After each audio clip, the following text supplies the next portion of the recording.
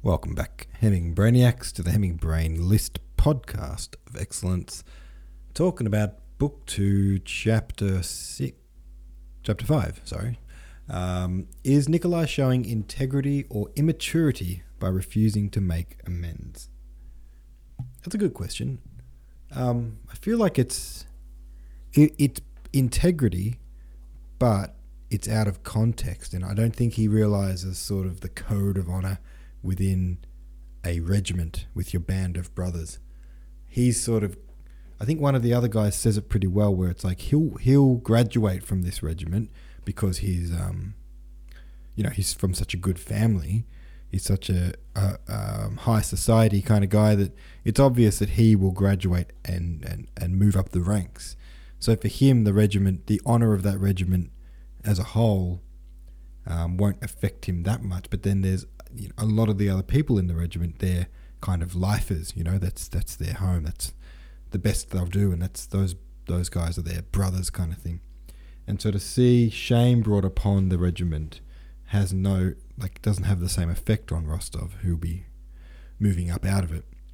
And also I think he's very fresh to the whole military lifestyle of, it's not always about telling the God's honest truth. Sometimes it's about what's the best thing to do for your guys, for your crew. And so you have to be flexible with your morals in situations like that, That's a great question, though. Courtesy of 7 of 9, by the way, this discussion prompts. At the end of the chapter, we learn that the regiment is going on the march and will presumably see action soon. How do you predict the different characters we've seen so far, Nikolai, Andrei, Dolokhov, Zherkov, etc., will fare in actual battle? Brainless Shooter said, finally, a day I can post without being late with the chapter.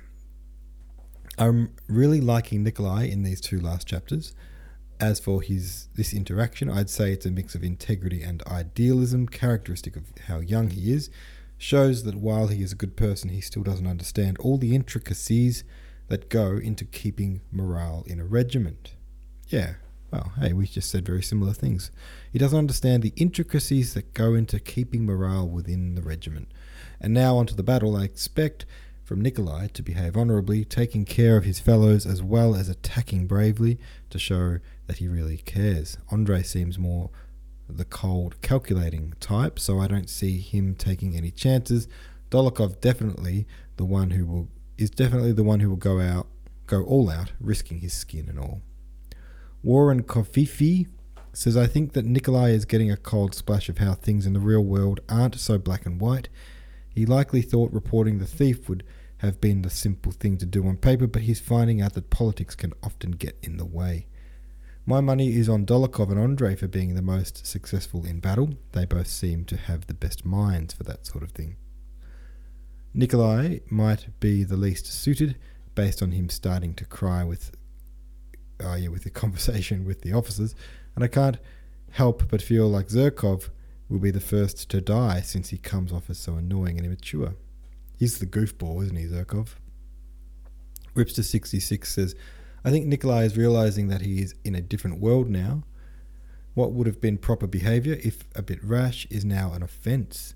Reporting a theft in front of other officers is an embarrassment to the whole regiment. He's not used to thinking in terms of what is best for a large group.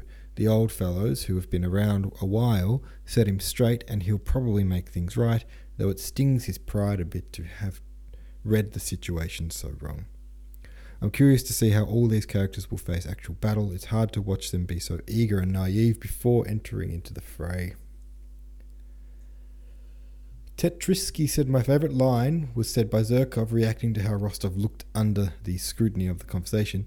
What's the matter, Rostov? You look as if you'd just come out of a hot bath. It really hammers home the physical manifestation of Rostov's discomfort and paints the picture through dialogue. He's all hot and bothered. Yeah, that is a good description. The Qureshi says, some years ago, I read the first 10% of 100 classic books. Oh, wow, okay. This is the first chapter I've never read. However, I had completely forgotten everything before, so it all seemed new to me anyway.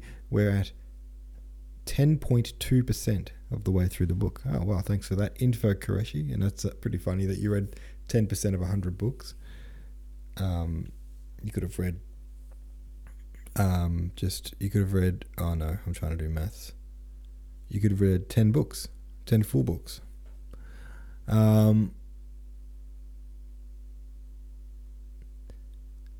Alright, what else? This might sound a stupid question, says Chelsea Cadu, but is Mac a person or a term used to describe the Austrian army? No stupid questions. I remember thinking the same question. The Austrian army, kind of like an allied nickname for Germany, is like a Jerry in World War II. Mac was an actual person. Mac was the general, says Corcio, with bandaged head 2 chapters ago. So he was the general who just got beaten up and retreated. And he turned up to their camp with a bandaged head to report to Kutuzov that he had lost against the French. Alright, let's read. Let's keep reading. Chapter 6 goes like this. Kutuzov fell back towards Vienna, bringing down the bridges behind him, the ones over the Inn River in Brunau and the Trau near Linz. On October 23rd, the Russian troops were crossing the Enns River. At midday, their baggage train, artillery and droves of their troops were filing through the town of Enns on both sides of the bridge. It was an autumnal day, rainy and warm. Whoops, what the heck did I just press? I just scrolled all the way to the top of the book for some accidental reason. Where the heck was I? Chapter 6, come on. Sorry about this, guys. I must have had the cursor at the start of the book, and then when I went to press down, the cursor was way up. Okay, what were we talking about? Oh yeah, it was an autumnal day, rainy and warm. The Russian batteries were perched high above, guarding the bridge from across a wide expanse. At times the bridge was obscured by a greyish curtain of slanting rain, and then the sun shower would clear, and in the distance there'd be far-off objects glittering in sunlight as if freshly varnished. Down below, the little town of Enns could be seen, with its white houses and their roofs, red roofs, its cathedral and its bridge, on both sides of which there were heaps of Russian troops streaming along. Just north of Enns, at the bend of the Danube River, vessels became visible, and an island on which was a castle with a park surrounded by the confluence of waters where the Enns River split off from the Danube. And the rocky far bank of the Danube could be seen too, which was covered in pine forests with a mystic background of green tree tops and bluish gorges. You could see the turrets of a convent sticking out from behind a wild virgin pine forest, and off in the distance, on the other side of the Enns, the enemy's horse patrols could just be made out. At the lip of the hill, among the field guns, the general in command of the rear guard stood with a staff officer scanning the country through his field glass. A little behind them, Nesvitsky, who had been sent to the rear guard by the commander-in-chief, was sitting on the back of a gun carriage. The Cossack who was with him had given him a knapsack and a flask, and Nesvitsky was treating some officers to pie and authentic doppelkummel. The officers were stoked to gather round him for grub, some kneeling on the wet grass and some squatting Turkish style. Yeah, nah, he was an idiot, the Austrian prince who built that castle. Sorry, I read that wrong. Yeah, nah, he was no idiot, the Austrian prince who built that castle. What a beauty. Why aren't you eating anything, guys? Dig in, Nesvitsky was saying. Thanks very much, Prince, answered one of the officers, who was happy to be talking to such an important staff officer. It is a real nice place. Yeah, we walked real close to the park and saw 2 deer, and that house is bloody gorgeous. Look, Prince, said another, who really wanted to grab another pie but was too shy, and so instead pretended to be really interested in the countryside. Check it out, our lot are already down there. See, down in the meadow behind the village, there's 3 of our infantrymen dragging something.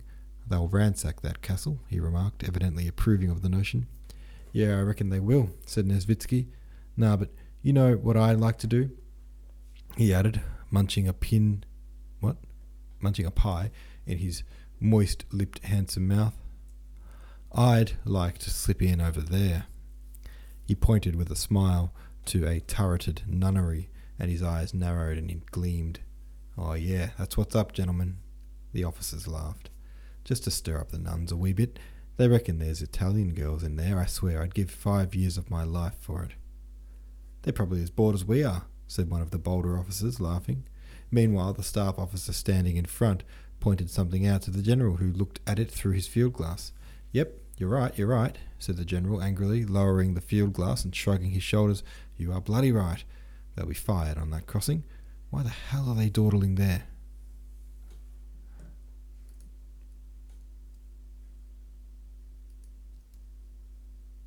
They'll be fired on...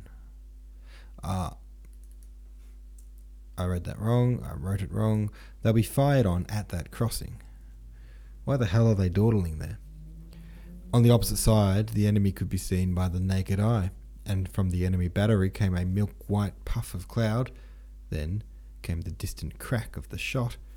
Then the Russian troops could be seen hauling ass to the crossing. Nesvitsky hopped up and, puffing his chest, went over to the general, smiling. "Would you like a little refreshment, Your Excellency?" he said. "Shocking business, no good," said the general without answering him. "Our men have been taking their sweet time."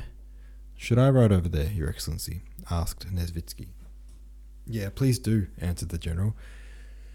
And he repeated the order that had already been given in detail. "Ride over and tell the hussars that they will cross the ends last and then destroy the bridge as I ordered. And any bits of the bridge that don't burn, they must re-inspect." "All good," answered Nesvitsky. Nesvitsky called the Cossack with his horse, told him to put the knapsack and flask away, and swung his bulky ass easily onto the saddle. "I really will call in on those nuns," he said to the smiling officers who watched him, and he rode off along the winding path down the hill. "Worth a shot, Captain. Have a crack at 'em," said the general, turning to an artillery officer. "Have a little fun to pass the time." "Crew, to your guns," commanded the officer. Quickly, the men came running cheerfully from their campfire and started loading. "One," came the command. Number 1 jumped briskly aside. The gun rang out with a deafening metallic roar, and a grenade went whistling through the air above the heads of our troops below the hill, then fell far short of the enemy, a little puff of smoke showing the spot where it burst. The faces of the officers and men brightened up at the sound. Everyone got up to watch the reaction of our troops below, as plainly visible as if by a stone's throw away, and to watch the movements of the approaching enemy further off. At the same time as all this, the sun decided to show its lovely face from behind a cloud, and the clear ringing of that single shot and the brilliance of the sunshine merged together into a single glorious moment. It was pretty sick. Alright guys, there you go. There's chapter 6 for you. A shot's been fired. Shots fired. Alright, have your say about that one over at the subreddit. Thanks for listening, and I'll see you tomorrow.